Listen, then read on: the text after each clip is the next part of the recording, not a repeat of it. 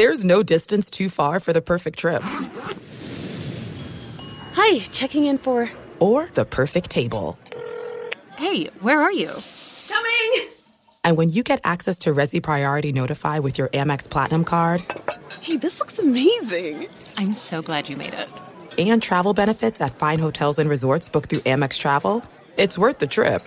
That's the powerful backing of American Express. Terms apply. Learn more at americanexpress.com/withAmex. Professional wrestling, like real life, is full of surprises. Hi, everyone. It's Freddie Prinze Jr. And it's no surprise I can talk wrestling all day, any day. Kind of like how State Farm agents can talk insurance and help you choose the right coverage. When it comes to important insurance decisions, let State Farm support you with the coverage you need, backed with 24/7 support.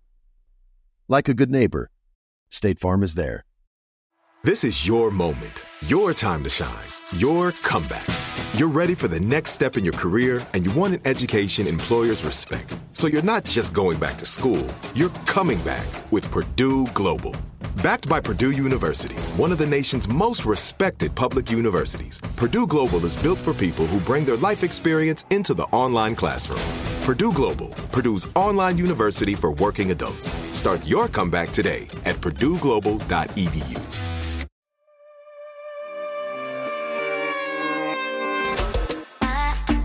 Welcome to Morenita, a deep dive into the Latinx experience. With Morenita, we want to create a community and a shared space with you while sharing knowledge and inspiration. This show is about celebrating our culture with guests who exemplify the best of us. I'm Darylyn Castillo, y te invito.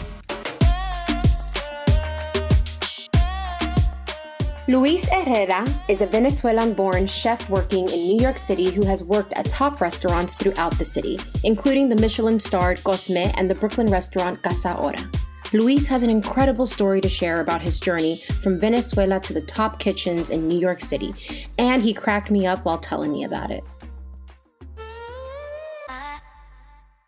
Luis, welcome to Morenita. We are so excited to have you on here. Hello. Thank you so much for having me. And I'm going to be fangirling over you because your Munchies video on arepas is epic. Nice. And my boyfriend is Colombian, so he loves arepas, everything arepas. And he's like, when we were watching that video, we just watched it over and over again because we just love food. And his dad's a chef, actually. So we cook a lot. We cook a lot in the house, but we are big fans. Thank you so much. Yeah, we actually, that's funny that she's Colombian because I think I said I don't remember, I think I said in the video that actually Venezuelan arepas are better than Colombians. Or something you like did. That. You did say that. That was some fighting words. Was he mad? He was a little mad. You know how Colombians are with their arepas. I'm Dominican, so arepas is not really a thing for us. Yeah. Honestly, I think it's just Colombians do it so differently. They just usually they just put the filling on top, which for me doesn't make sense. I agree. I don't want to offend anybody. But listen, we love it. It all tastes good. It all tastes good. It all tastes great. Colombians, they have another type of arepa called arepa de choclo, which is made with sweet corn instead of the flour. Yes, más dulce. Mm-hmm. It's sweeter. We have a version of that, but it's called cachapa. I don't know if you ever tried cachapas, which also I love.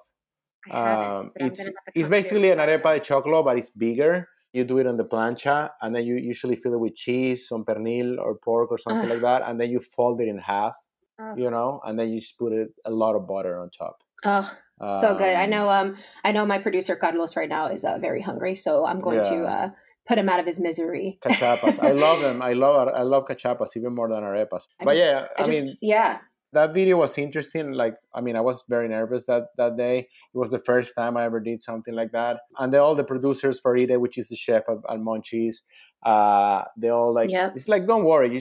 You just fuck up whatever you want to do. We're going to make you look good no matter what. We're gonna just be yourself. Yeah, just be yourself. That's what we have editing for. Yes. Yeah, and we had. At the end it was great. We had a nice conversation. The back and forth was great. They love the arepas. It was like pre-pandemic, which made everything like a little weird. It was like 2 days before like lockdown actually happened. So everybody was a little freaked out about, like, do we like shake hands? Do we hug? Awkward. Like we didn't even know like what's a mask, even like. Right. But at the end, like everybody was like, okay, let's bring it in. Let's everybody hug. It was great. It was fun. Yeah. And you're funny. You know that, right? You're funny. You're a comedian a little bit. He was like, oh, don't forget to take the ring off, you guys. And then you were like, I've gotten in trouble for that one before. I said, Luis. Yeah, I actually have. And also, if you have the ring when you're shaping the arepas, you actually leave a dent on them, which is not ideal. Yeah. So that's another reason to take your ring off. I don't have it anymore, so. Bueno, we don't have to talk about that if you don't want to. Or if you want to, we can. Anywho, Luis, I am just fascinated by your story. Can you tell me, like, how did you become who you are? What made you love food and want to become a chef? I mean, that's a very good question, which I'm not really sure. To this day still, what made me become a chef. I'm actually a mechanical engineer. I grew up between Spain and Venezuela. Where in Spain? We were moving around a lot. We lived in Bilbao for a year. We lived in Mallorca. Mallorca.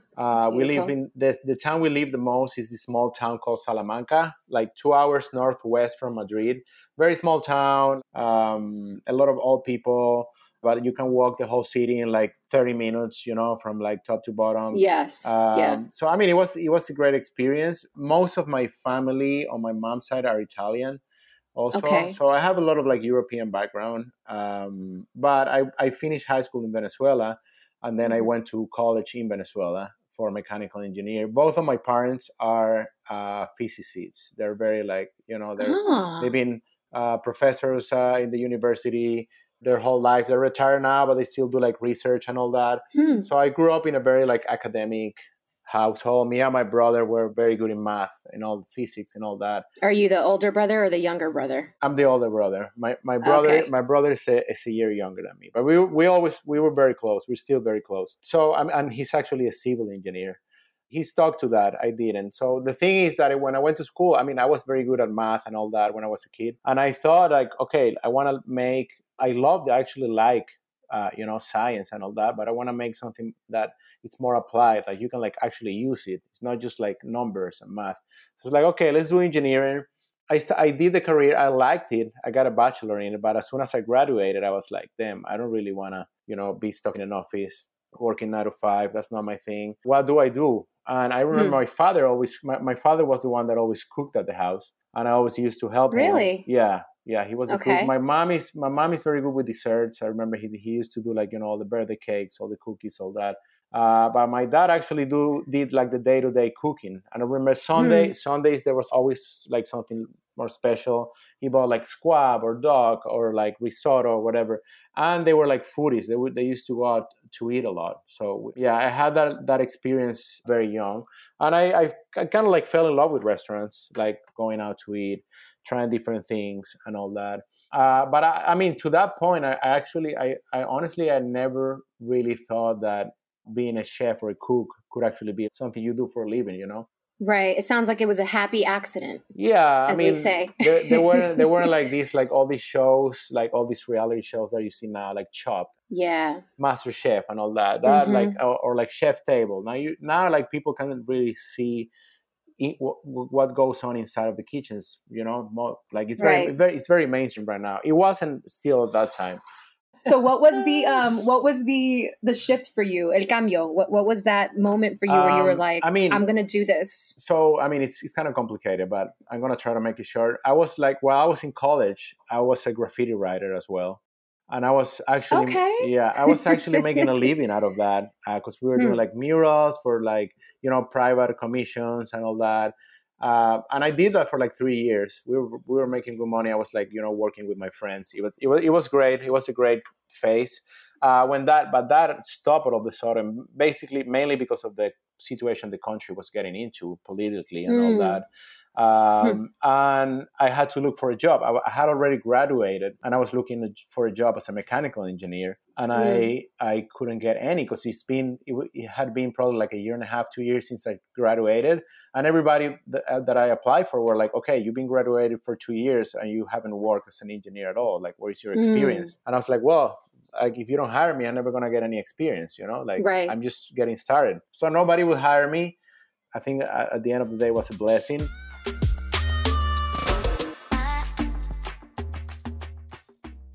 There are some things that are too good to keep a secret. Like how your Amex Platinum card helps you have the perfect trip. I'd like to check into the Centurion Lounge. Or how it seems like you always get those hard-to-snag tables. Ooh, yum. And how you get the most out of select can't-miss events. With access to the Centurion Lounge, Resi Priority Notified, and Amex card member benefits at select events, you'll have to share. That's the powerful backing of American Express. Terms apply. Learn more at americanexpress.com/withAmex. I love sharing positive tips with my listeners on everything from health challenges to relationship troubles. Because life happens, baby, but you got this. Hi there, I'm Honey German, and I know we can all use some positive energy these days. That's why I make sure to empower my community, because a bit of motivation and support can go a long way.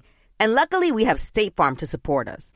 Like when you talk to a State Farm agent to choose the coverage you need, and they have the options to protect the things you value most. It's the perfect positive tip you need. State Farm is also a big supporter of the My Cultura podcast network, where we as podcast hosts get to share our experiences and stories. Like a good neighbor, State Farm is there. Listen to new episodes of your favorite My Cultura shows wherever you listen to podcasts. Are you tired of your scented cleaning products smelling and cleaning like meh? Then it's time for an upgrade with the power of Clorox Scentiva. With an uplifting scent that smells like coconut, Clorox Scentiva gives you powerful clean like Clorox, but a feeling like being transported to a tropical island retreat. Imagine putting your phone on Do Not Disturb, tuning out all the constant, just the feeling of warm sand in between your toes and a fruity drink in your hand. The ones with the little umbrella. Refresh your home to feel like an all-inclusive vacation by getting Clorox Scentiva. Also available in grapefruit and lavender scents at a nearby retail store.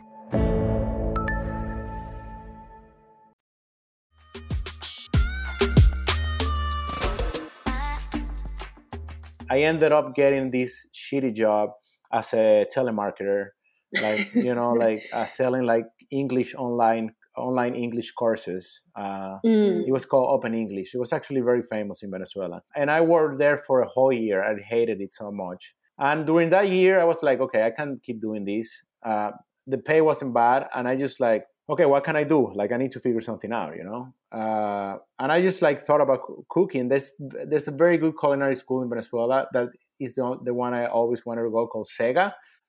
Centro de Estudios Gastronómicos, and it was a school that specialized in Venezuelan cuisine. So that really caught my attention because, like I was saying before, I didn't really grow up eating like Venezuelan food. Yeah. My house, I mean, we made arepas on the weekends, or some dinners and some that, and there was like little recipe here and there. But my dad didn't really cook Venezuelan, Neither my grandma, which we used to go on the weekends to have, to eat lunch. She was very Italian. Very multicultural. Interesting. And then So I was really interested in it, and I was like, okay, if I'm gonna do something about it, if I'm gonna do this, it's gonna be through Venezuelan cuisine, because I really wanna I'm really interested in it. I wanna learn more about these roots. There's not that many documentation about Venezuelan cuisine either. So I just like saved some money with this shitty job, and I quit like a day before I actually came to New York for the first time. Because I was gonna work. So I quit. Before I quit, I started doing this like cooking courses during the weekends in the same school, just like basic, cooking, just like sauces. It was very French. And like then, the typical chef, the typical school. Cooking just school. How to do brunoise, how to do julienne, creme sauces and all that. You're like casual. Which is very necessary. It's very necessary. You need to have that base. The skill. And then I quit. That those courses ended, and I came to New York summer 2012 for my first kitchen job, which was actually at Caracas Arepa Bar. which is an arepera. They have one in Brooklyn, but I went to work. They open in Rockaway Beach every summer. Rockaway Beach, yeah. So I arrived there. It was July 2012 at this crazy job. And that was your first time in New York? That was my first time in New York. What was your reaction? I mean, I thought it was weird because I was like, "Is this New York? Like, is Rockaway New York?" Because I came to JFK straight to Rockaway, which is like right there. That's so true. So you got a whole different introduction. Yeah, I was like, "What the fuck is going on here?" So let me rephrase that. What was your reaction to Rockaway? It was crazy. It was so busy. It was like the next day I got there, I started working first time in the kitchen, like professionally, making like 1,500 arepas per day. Wow. Something like that. You see, I had this flashback. I used to watch Baywatch, so I was like biking through the boardwalk to get to work. And the beach, it was like 9 a.m. I was already like packed with people. You remember like the intro of Baywatch where like yes, you like see the like Long Beach like packed. It felt like that. This is United States. You were like America, yes. So American, yeah. And then I mean it was a crazy experience because I mean I love Caracas Arepa Bar, but in that case, the volume and the amount. I really learned how to like manage just like huge amounts of food, Yeah, a different skill. It was crazy. It was so busy every day. Yeah, because Americans eat a lot also. Yeah. I mean, and there was like not many options in Rockaway, like really like you go, have you been there? Oh, yeah. Oh, of course. So, yeah. I've been to Rockaway. Yeah. Yes. So, you grew up here in New York? Where do you grow up? Yeah. I grew up here. I'm a New Yorker. I grew up in Washington Heights, but Rockaway Beach is a very New York place for people right? just to go visit. Yeah, everybody knows Rockaway Beach. Tell me about your journey with food and your journey to becoming, obviously a head chef. Yeah, after that, I knew there was no way back, So I came back. I worked that summer. I met my ex-wife, now ex-wife. I met my wife, now ex-wife. And I was just planning to come for the summer, honestly. And I met her. And I left after the summer was over to Venezuela for a month, and then I just came back again. So my plan was to start school the next year in Venezuela. Right. So I just came, worked for a little bit. I worked in different restaurants in Brooklyn. I gained more experience, came back to Venezuela for a whole year to go to culinary school. We had, this long distance relationship in the meantime.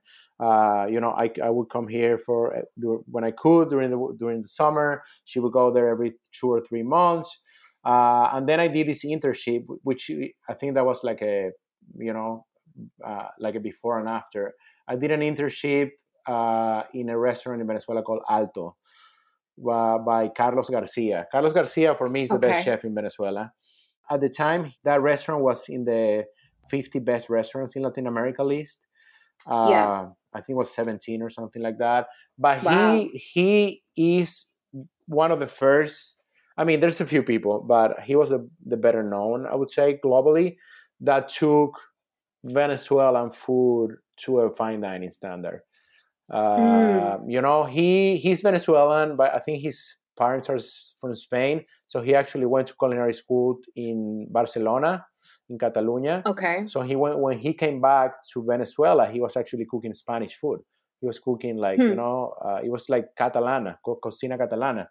And he did it for like 2 or 3 years. I don't know what happened, but all of a sudden he shifted. He's like, I want to do Venezuelan food now. That was probably 2010, 2011. And he started doing these like traditional recipes, but like, taken up, he took it up a notch. And the presentation, the presentation was way different. I remember like the dish I remember the most is like anchovy pasta. So did he inspire you? Was he a part of your inspiration and you moving forward to being? I think he was the door for me to really see what Venezuelan cuisine could be, I spent three months there in the restaurant. And at the end of the day, those 3 months internship, they asked, they was like, do you want a job? Because they were opening another restaurant. And I was like, I would love to, but I'm going back to New York. I was actually coming back here. So, I mean, he was the door for that. He was the door for me meeting a lot of people that was like, they were like big in Venezuelan cooking. So then I just came to New York with the, the goal, if you would say, of like making Venezuelan food more known. Right. And then you did that with obviously the restaurant Casa Hora in Brooklyn. Actually, the first opportunity I had, so me and my ex-wife, we started a Venezuelan brunch project called Brunch Goes On. That we did it over 3 or 4 summers in Brooklyn. So we just like found this space called TBA in Brooklyn. And my ex-wife, she's a musician, she's a DJ, she's a graphic designer. So she took care of all the image of the project. And then we did kind of like a day party. She would like hire DJs, which is golden in New York. That's like perfection. It was like 6 or 7 DJ lineup. It was crazy. It was a lot of people. And I would like set up a stand outside. It was on the street. We set up a tent. We rented a plancha. We had like 3 electric fryers. And then we did like straight up like Venezuelan street food. So wow, we had everything except arepas, because we thought that arepas was something that people already kind of knew, and we wanted to introduce people to like new Venezuelan like traditional street items. So we had cachapas, we had empanadas, we had tequeños. I had a Vuelva la Vida, which is kind of like a shrimp cocktail, and then we had little platters, with like pernil or like cazón and all that. So like, your transition of coming from Venezuela, coming to New York, and like just being like thrown into all of these projects and all these amazing things, like what it was, and maybe this still is a question for you now, but like, what is your goal like with food? Like, what is your message that you are bringing? There's a lot of chefs out there, and you sound like you're very passionate about Venezuelan food, even though you've had all these amazing experiences. Like, what is one of the things that you want to tell, like, your story with your food? I mean, that question is interesting because it has shifted a lot. It shifts probably every day, like it depends on what I'm doing at the moment. I work at Cosme, which is a Mexican restaurant in the city. For 3 years, I was a sous chef there. So that gave me a very, very deep like understanding of Mexican food too. I love Peruvian food too. I mean, I guess we can talk about Latin food in general more than Venezuelan. Yeah.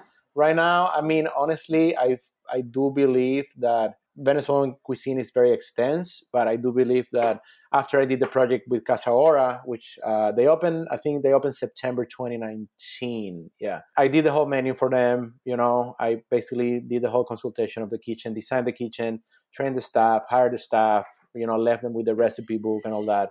I think I reached my peak for now with Venezuelan food. Right now at this point in my career, I don't want to have anything to do with Venezuelan food, basically. Interesting. Really? I'm a little like overwhelmed by it. Also, me and my ex-wife, we came up with this project called Venezuelan Pantone, which actually saved our asses during the pandemic. We basically started doing like traditional stews and roasts, like pernil, carne mechada, cazón, pollo mechado.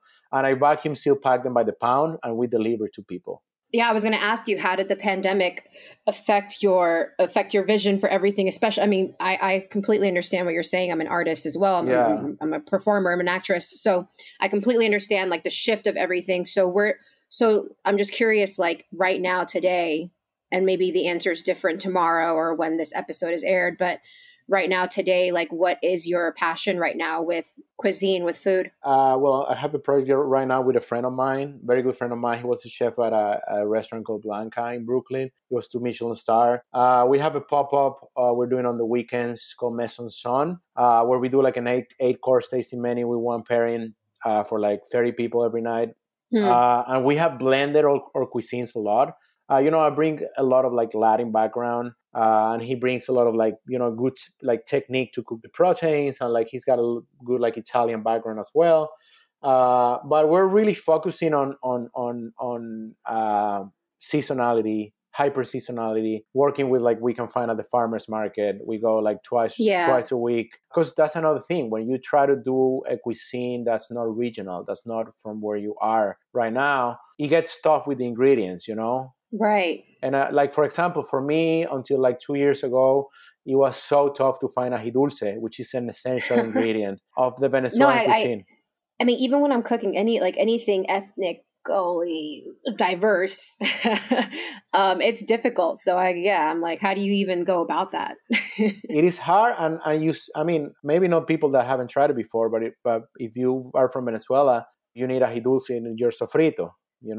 Yeah, and right. if you don't have it, it doesn't taste the same. So exactly, I came to like a kind of like a dilemma there. Like, should I keep like pushing for this with what I have and try to make it happen, or should I just shift a little bit and have make some other kind of cuisine where there's like big Latin influence, like Mexican, Peruvian, Venezuelan too, but make it with the best product available. The best the best product that you can find at the moment in the place you're at. I think that's kind of where we are right now. We've been doing it. We do this project since the summer, so the menu has shifted 100%. We have like Mexican sauces and we have ceviche in the menu. But ceviche, we make it with, for example, instead of like lime juice or like ají or whatever, we make it with Concord grapes, which they're available at the market. Now we're making it with carrots right now and like orange. Okay.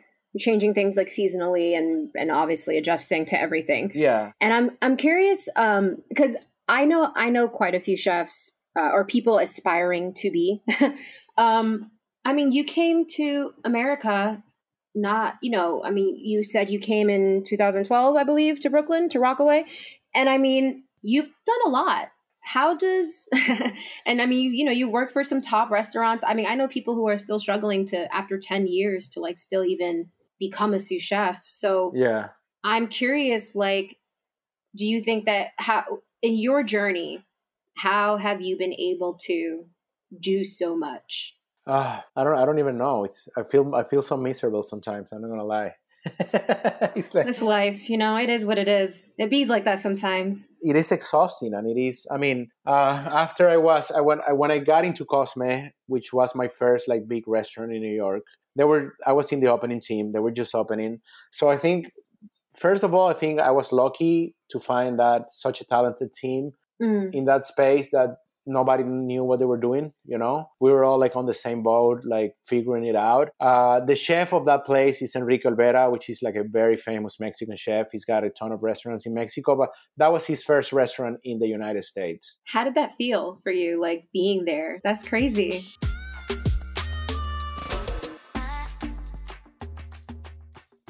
There are some things that are too good to keep a secret. Like how your Amex Platinum card helps you have the perfect trip. I'd like to check into the Centurion Lounge. Or how it seems like you always get those hard-to-snag tables. Ooh, yum. And how you get the most out of select can't-miss events. With access to the Centurion Lounge, Resi Priority Notified, and Amex card member benefits at select events, you'll have to share. That's the powerful backing of American Express. Terms apply. Learn more at americanexpress.com/withAmex. As an actor, a producer, and a proud Latino father, my days can get very busy, which is why I make sure to dedicate time to what's important. Like supporting my community through my work, sharing my Colombian and Venezuelan culture, and being present for my family, which is everything to me. Hey everyone, it's Wilmer Valderrama. And we're reflecting on what matters most. I start by giving thanks for good support in my life whenever I need to make the big decisions. How about you? If it's insurance you need, State Farm is there to help you choose the right coverage for you. And State Farm offers great support 24/7. Just call an agent. State Farm is also a big supporter of my Cultura podcast network by helping to share our Latinx voices. Like a good neighbor, State Farm is there. Listen to new episodes of your favorite My Cultura shows wherever you get your podcasts. Are you tired of your scented cleaning products smelling and cleaning like meh? Then it's time for an upgrade with the power of Clorox Scentiva. With an uplifting scent that smells like coconut, Clorox Scentiva gives you powerful clean like Clorox, but a feeling like being transported to a tropical island retreat. Imagine putting your phone on Do Not Disturb, tuning out all the constant, just the feeling of warm sand in between your toes and a fruity drink in your hand. The ones with the little umbrella. Refresh your home to feel like an all-inclusive vacation by getting Clorox Scentiva. Also available in grapefruit and lavender scents at a nearby retail store.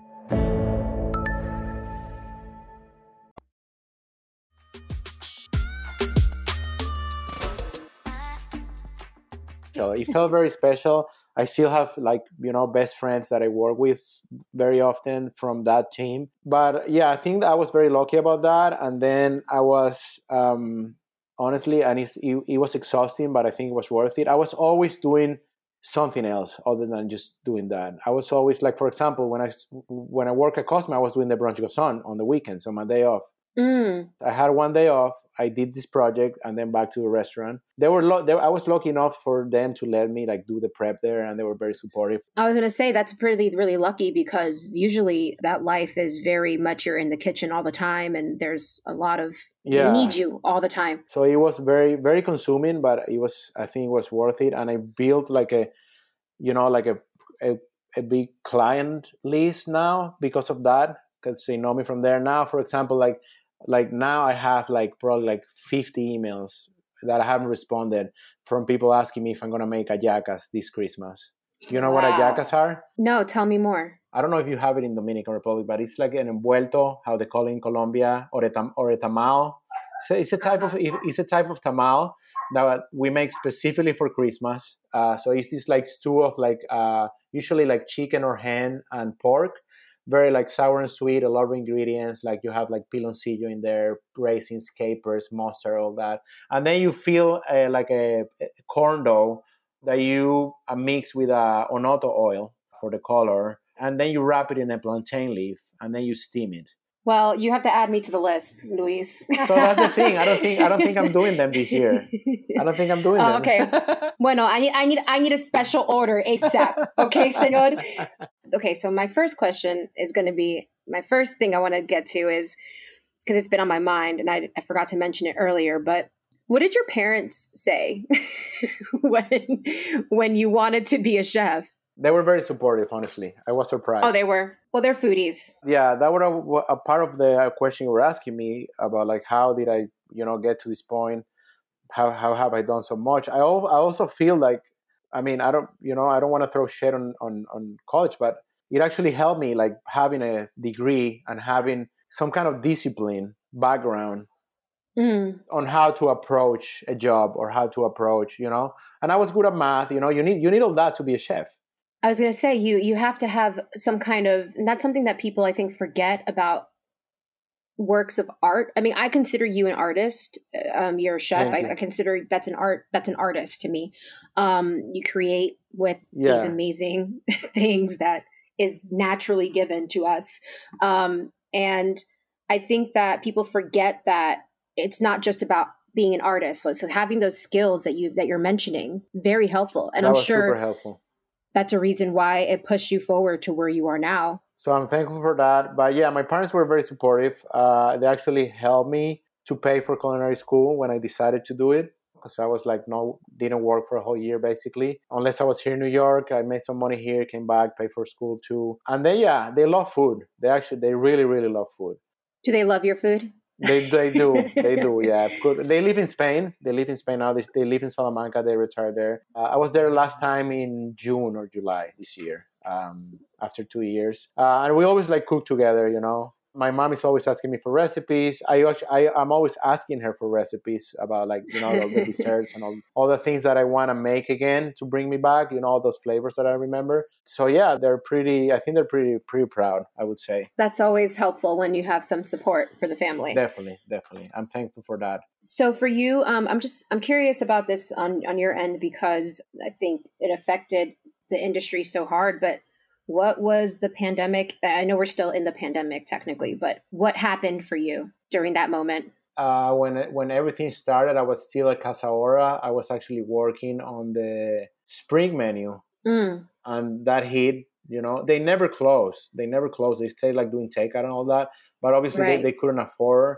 for me to go in and keep doing things. So, it wasn't a time for that. So I remember I didn't work for a few months until this Pantone thing that we've been doing for probably a couple of years prior. but it started picking up because everybody was like, okay, we can go out. We have no food. Exactly. We don't know how to cook.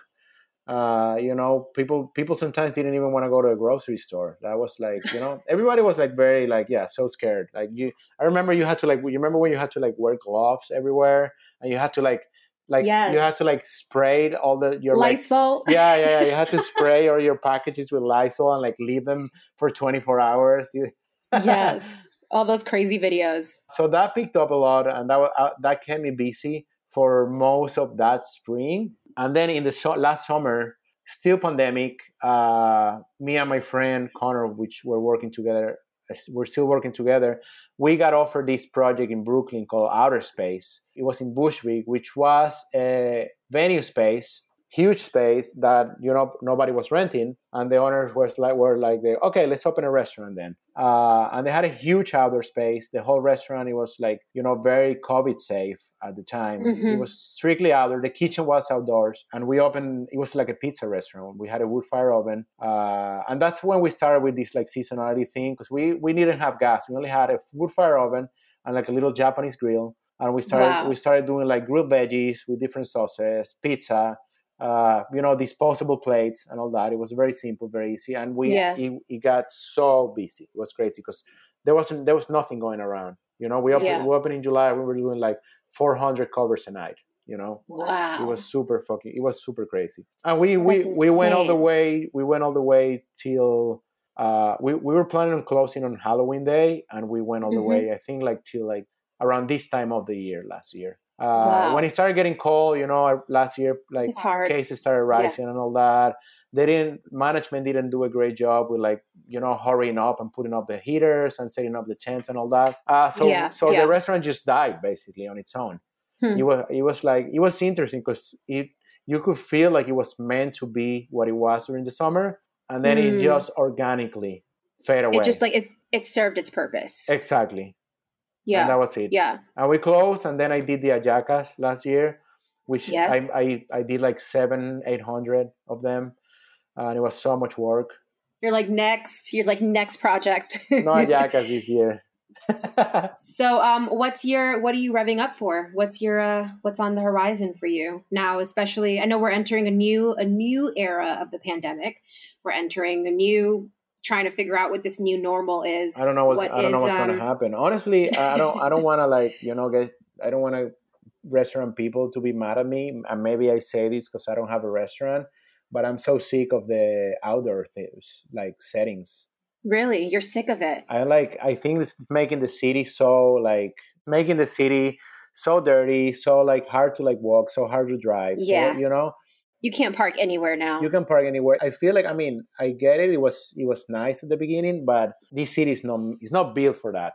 This is not Europe. It's not. It changes the vibe. It's definitely not. And when it's cold, it doesn't make sense. I don't want to sit outside, even though you have heaters and all that. I don't want to sit in one of those things. And I know, I have friends that have restaurants, and they're getting more volume and they're getting more income that way, but they're struggling to find staff to like meet that demand. It's so hard to find staff right now for restaurants. People haven't really gotten back to work because it wasn't like a sustainable industry, honestly, at those rates. The money is a struggle for a lot of people in the restaurant. I used to be a server. I used to work in a lot of restaurants. I get it. You know how it is. It's a struggle. And then after pandemic, I can't even imagine. So what do you see for? That's my point. Like speaking about that, I don't really think I want to have a restaurant right now. Yeah, it's fair. I don't think it's time for restaurants. I would love to at some point. I guess that's every chef's dream, to have your own restaurant and do whatever you want. But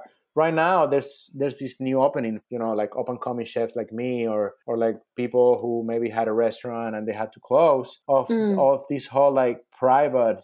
I wouldn't say like private chefing, but like private dining experiences, like the one we're doing. Like we're working with this Venezuelan guy. He started the project by himself in his house. I would say, I think he started like September last year. He like apparently learned how to cook Chinese food on YouTube, and he started like cooking himself. That. And he was just cooking for like strangers in his house, and people started coming. Then I think he left that space. That was in Bed-Stuy. And he started renting a space in Soho, which is where we are now. And he started hiring different chefs, people that were like not doing anything, or people who were in need of more income because they don't get enough money in restaurants, like most people, like it happens to most people. So I started hiring different chefs, doing different like pop-ups with them. I think it was like 1 or 2 chefs every weekend until he landed. For some reason, he found us, me and Connor, and we kind of like hit it off, and we like stayed as like basically right now permanent chefs, like executive chefs of the space. Funny enough, last Saturday we had one of the guests was a chef. I think he was coming from Gramercy Tavern. Like he was in different restaurants, and he's doing that in his house also. He's doing a similar project in his house, So I think people are looking likes food and likes to go out to restaurants, looking for that kind of experience. They're looking for something different. Because like as you said, we don't want to go outside and sit on the sidewalk or sit in the middle of the street next to garbage piles. So even like what you're saying, I'm like, I'm about to email you, and when's the next slot available? Oh yeah, definitely, yeah. to come out. I would love to have you. That would be great. So I'm curious because like I know that we started off with Venezuela and the culture of that food being very inspirational for you and something that you wanted to lean into.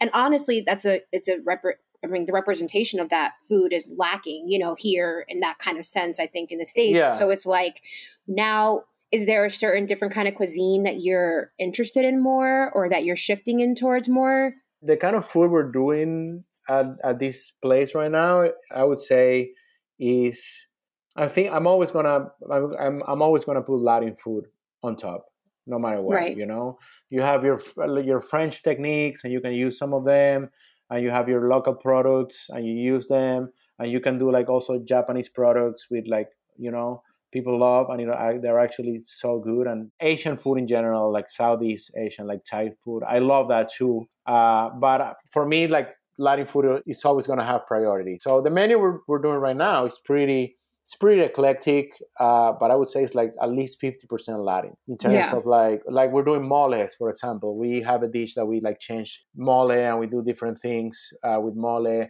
We have a ceviche that's always on the menu as well. We use now we can find ají dulce at the market, so we're using ají dulce for different seasonings and all that.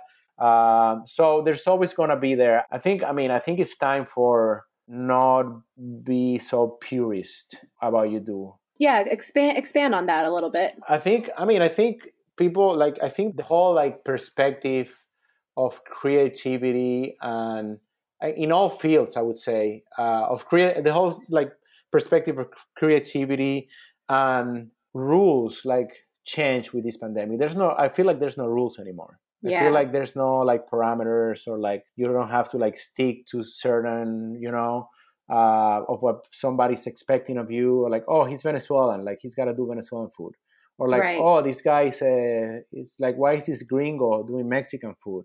Who if it's good, who cares? Right. I did Venezuelan food and I love it, and I'm probably gonna do it again at some point. But right now, I feel like it's time to be more playful and just experiment. And I love that. Yeah, me and Connor were on the same page on this. It's let's just do whatever the fuck we want. I mean, we're in a place of such unknown scenarios that we don't know what the future looks like. Why not? I love what you're saying, be playful, but it's almost like you're actually rewriting the future, which is incredible. Honestly, I feel like generally, globally, there's nothing to lose right now. What's the worst that can happen? I don't think it's gonna get worse than it got last year. Everybody was it was. Espérate, vamos a ver, knock on wood. But I mean, what for us, we're just betting on doing whatever we want. And if so far it's people's been very, the feedback of the guests is being very, very good. The people in general lines, they say okay, this food is something that I just have never tried before. I can't even associate it with anything, because it's so where you put grapes in a ceviche. Wait a second.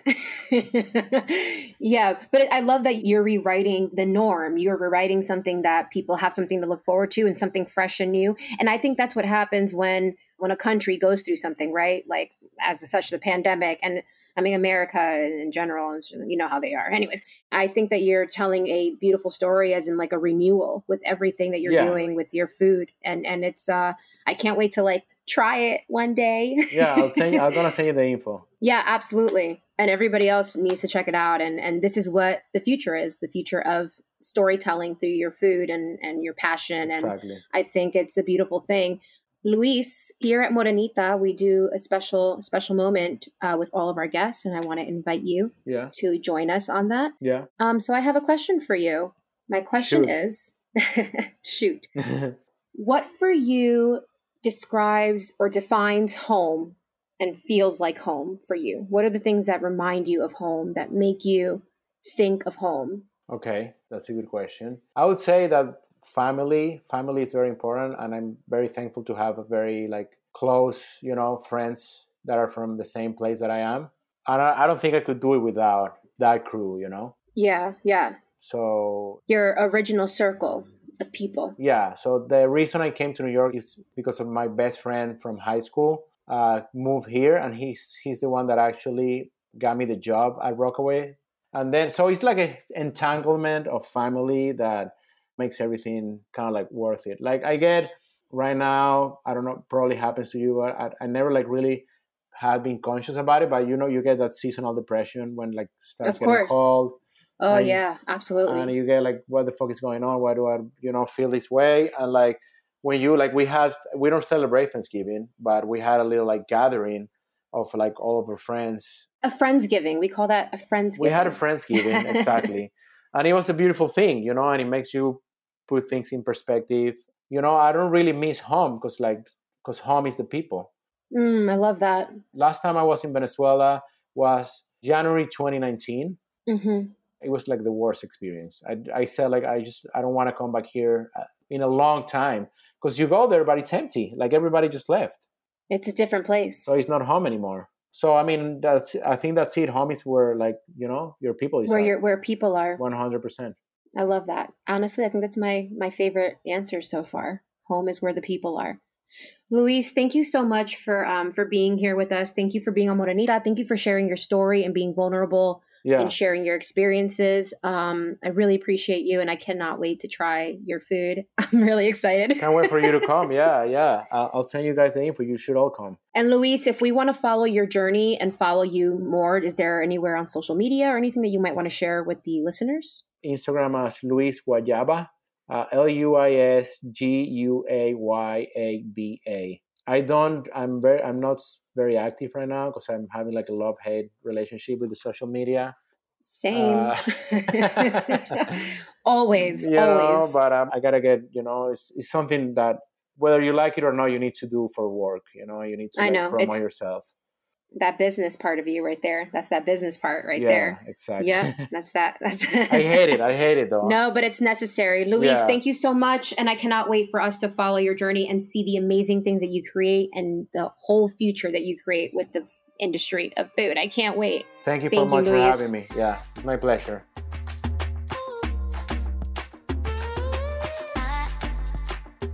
That was so much fun. Luis marches to the beat of his own drum. He started off as an engineer and then after a shitty job, decided to become a chef. And now he works in New York City as a top chef. He's using his Latin roots to create a whole new way forward for cuisine in the city. And I, for one, am ready to go on the journey with him. Ahora vamos a comer. Morenita is a production of Sonoro in partnership with iHeartRadio's My Cultura podcast network. For more podcasts from iHeartRadio, visit the iHeartRadio app, Apple Podcasts, or wherever you listen to your favorite shows.